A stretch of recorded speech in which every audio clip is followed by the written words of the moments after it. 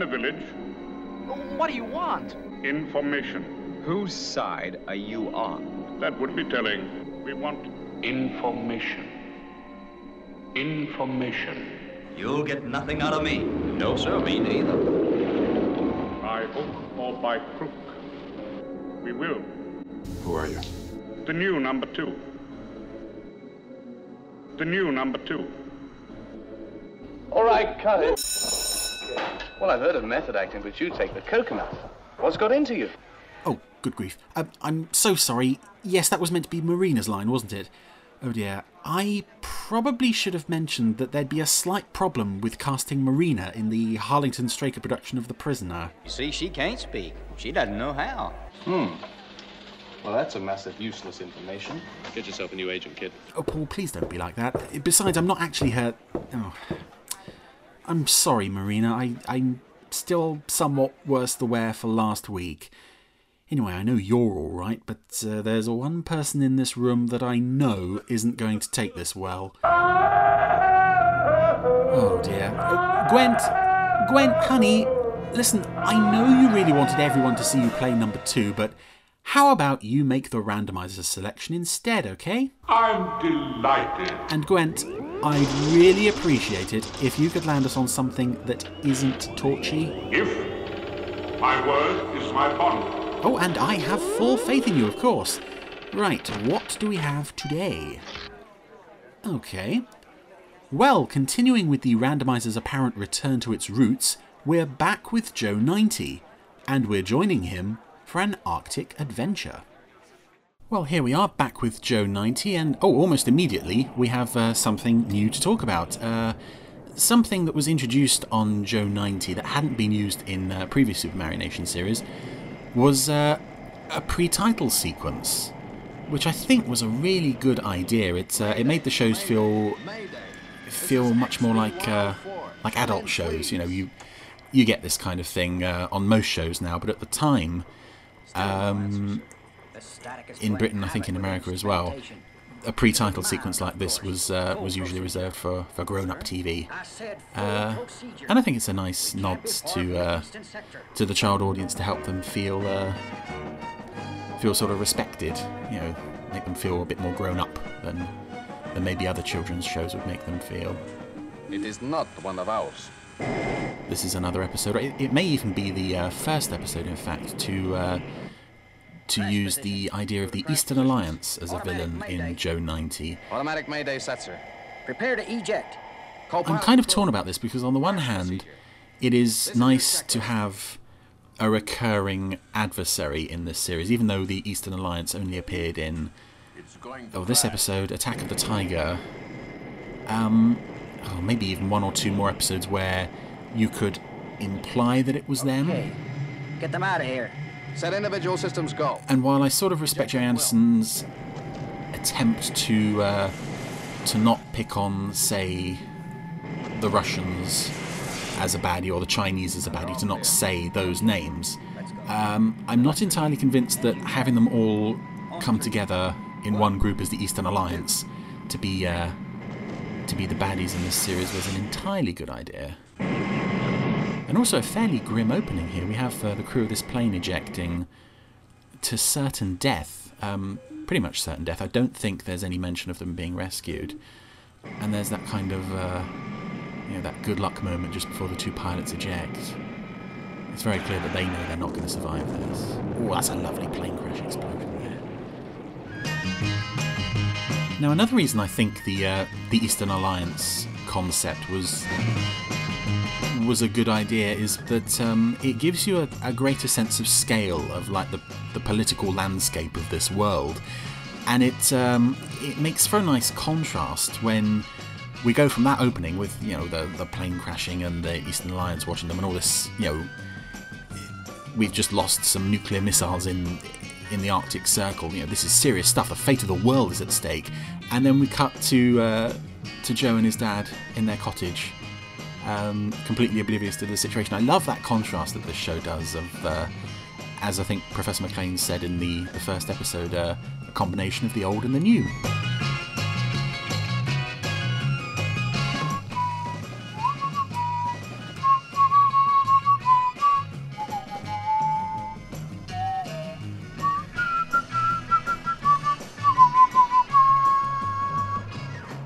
Okay, yeah, I've said before that I adore this opening title sequence, as I adore Stingray and UFO and most of the rest of them.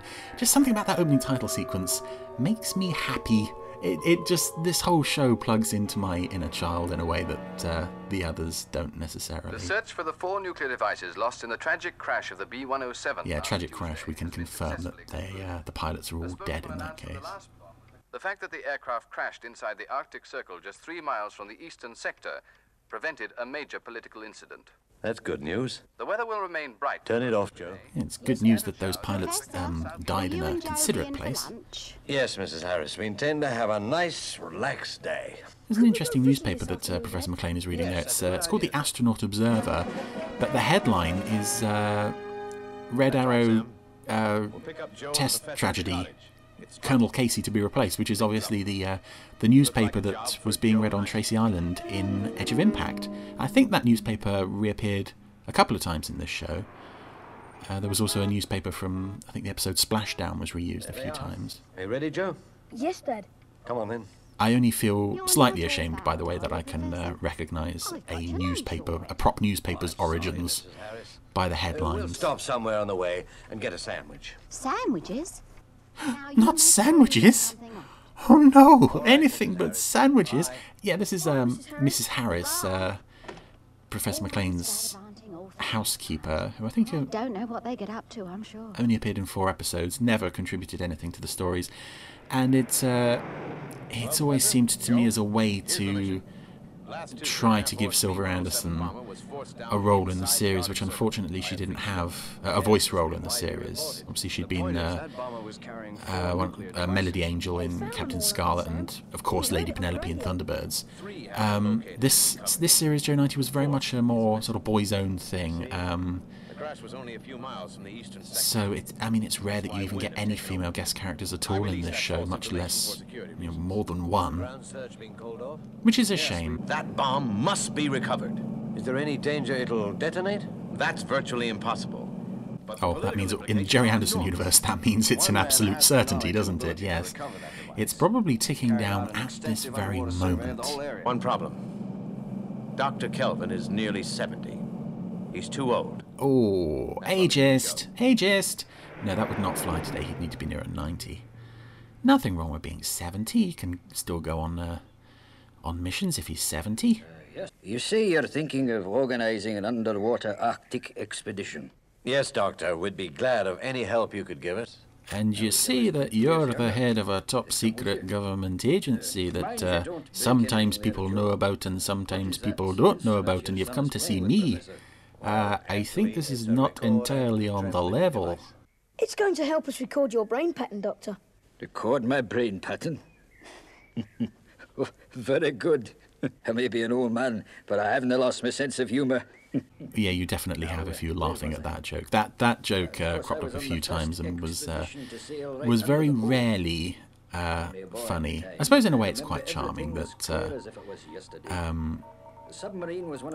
people just respond to it as if it's a load of gibberish. I think the only time it was really genuinely funny was in Attack of the Tiger, where they used the line on Fearless Foley, who clearly thought Joe and his dad were both insane. I think that's the best way to respond to it, not to find it genuinely funny. Where to now, Mr. Weston? Back to the cottage, Joe. Get you brained up, and then the real assignment. Find that missing nuclear device. I love that that's jargon in this show. We're going to get the small child brained up. Oh, it's so wrong, and yet so right.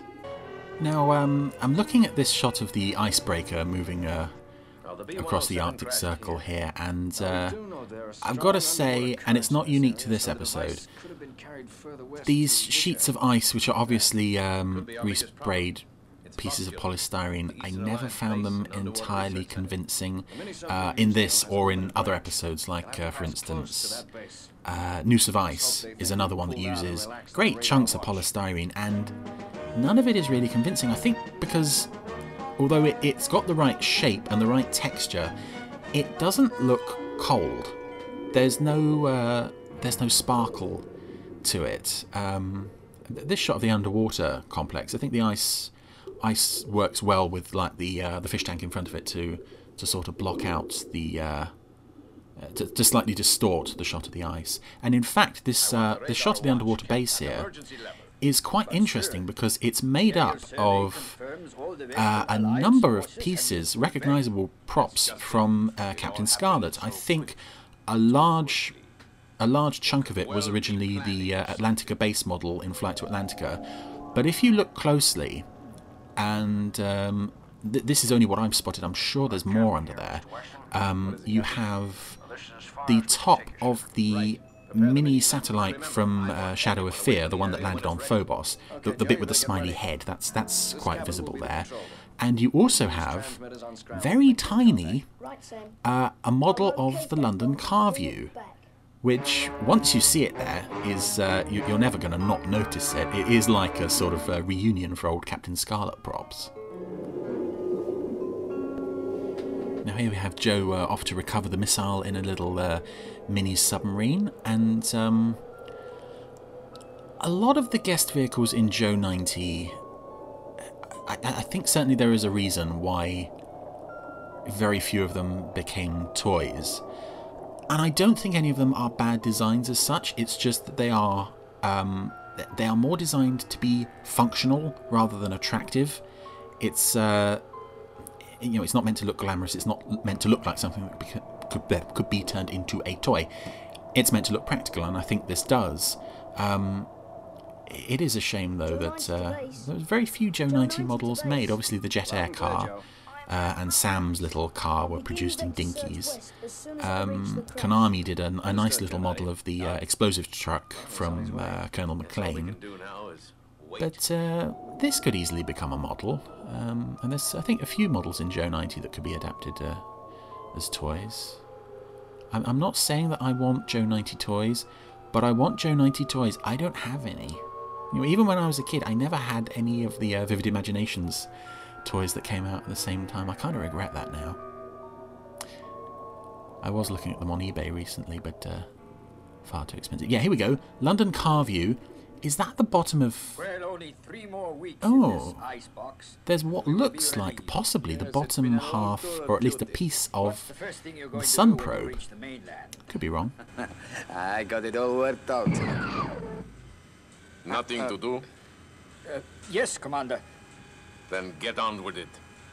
I do like these scenes of the radar technicians in the Eastern Alliance base just chatting to each other and killing time, because it must be very boring for them. It's really nice character stuff, and that was something that this show was always really good at. Not just strong characterizations for the regulars, but also for the guest characters and even minor characters. You'd better turn back. If you get into difficulties, we won't be able to help. No chance. You won't be able to help him even if he gets into difficulty now. As far as I know, you don't have another submarine. You don't have anyone else with his experience. What else am I seeing? Oh, yeah, this is lovely music, by the way. I think I just noticed as well in the undersea base there some of the pressure domes from Avalanche. Drink it quick in case the commander decides to come back. He won't. Oh, this is lovely as well. You've got the 2 radar technicians. They are clearly sat in an underwater section of the base because there's a great big wall of fish in front of them. That's a lovely touch. And it's always nice to see things like that included on the puppet stages, because it must have been hard enough to do on the model sets. It must have been 10 times more difficult to do on the puppet stage, include a tank with fish in. I've located the device. It's lodged in a crack in the rocks, but it shouldn't be too difficult to pick up. Now, this is the first episode of Joe 90 that I've come to since my randomizers for Trial at Sea and Child of the Sun God were first aired on the earliest podcasts. I should explain that I record these quite some time in advance, so I don't know when this is going to go out, but for me at the moment it's late August. I don't know where you are in your time zone, but that's where I am. And so it's a good chance for me to address some of the comments that Jamie made in response to my earlier reviews of Joe 90, specifically how much he dislikes the Joe 90 character for being such a know-all, for telling everybody what to do and all that stuff. And my response to that would be, it could be a lot worse. for starters, he is meant to know everything anyway. That's the whole point of giving him these brain patterns, is to make him an expert, a specialist on all sorts of things. So of course he's going to be telling people what to do. And if you look at scenes where he isn't brained up, he often isn't saying much. And when he does throw in an idea, people often tell him to shut up. I can think of like International Concerto and Lone-Handed 90 as two examples of that. So he isn't treated as a prodigy all the way through. And I also think, for anyone who doesn't like the character, imagine if the Century 21 team had done what had been done on all of the previous Super Mario Nation series that had featured a child character, and they had got a woman to do the voice. Now, nothing against Sylvia Anderson, Christine Finn, any other women who did child voices in those shows. I don't think there were any others. But it never sounded convincing. But it sort of fit in the world of Thunderbirds and Stingray, where you didn't have these correctly proportioned puppets. There wasn't this huge drive for ultra-realism like there is in Joe 90 and Captain Scarlet. So I think we get away very lightly with having Len Jones portray this character. I mean, just imagine if that was, if it was the voice of Jimmy Gibson coming out of this puppet. I would have issues with this show as well. As it is, I think what we get is not perfect, but I think it is a lot better than people would give it credit for. And yeah, Joe could be a lot more annoying. Personally, I've never found him annoying. Like I said, he's supposed to be an expert, so he behaves like an expert, and when he doesn't have that knowledge, he doesn't behave like an expert. He is just a regular little boy. What's that? And I think that's a difficult balancing act, but it all worked very well. 2 other traces, and they're heading right for him. Base to Joe 90. We picked up 2 underwater vehicles about 4 miles from your position. They're probably enemy killer subs. Get out of there fast. Not till I get what I came for. Out. And that sort of is a good example of the fact that he is, a Jerry Anderson hero worthy of the name, the same as Scott Tracy and Captain Scarlet and all the rest of them, because it's not just a question of having the experience. He is genuinely brave in his own right anyway. That's lovely. 3 miles, still closing. Unfortunately, we have these scenes of Mac and Shane and Sam just sort of fretting about him, which were never quite as effective as having them out in the field alongside him. That was always better. Now, having said that the submarine is a very good design, and I still stand by that, but seeing these thin, spindly arms holding this torpedo thingy, that part of it is less than convincing. It looks like it's got a knife and it's going to try and stab somebody. Or maybe that's just me.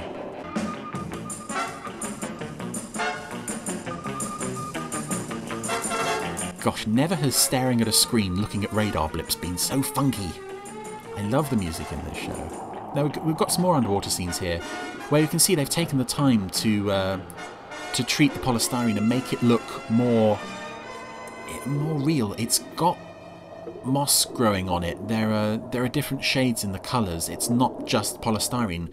The stuff on the surface is really obviously polystyrene. It has no frostiness. It has no weight to it. Underwater, it looks lovely. I just wish they'd taken the time to do a bit more on the surface, just a little bit more. Still looks better than most other shows have made around this time, but now this music that's playing at the moment, this returned a few times in Joe 90. Was also used in Space 1999, I think, in Collision Course. But it was also used, and this is a very personal memory, when I was at university doing a film. We were making a short film, like 5 minutes. It was about somebody who suddenly found themselves all alone. There was nobody around, and there was no dialogue, so we needed some really good music. I went raiding my soundtrack library, which at the time was basically just Jerry Anderson stuff, and I brought in all of the spookiest music I could find, including that piece. And that piece was chosen to be the soundtrack for this film. And luckily nobody asked me where it came from, because if they had, I would have felt mildly embarrassed to say to my university friends, oh yeah, this is a piece of music from Joe 90. Him aboard. You've done what? Of course, now I don't care. But at the time, you know, it's not the coolest thing to own up to. I think you're a winner, Mr. Weston. Joe.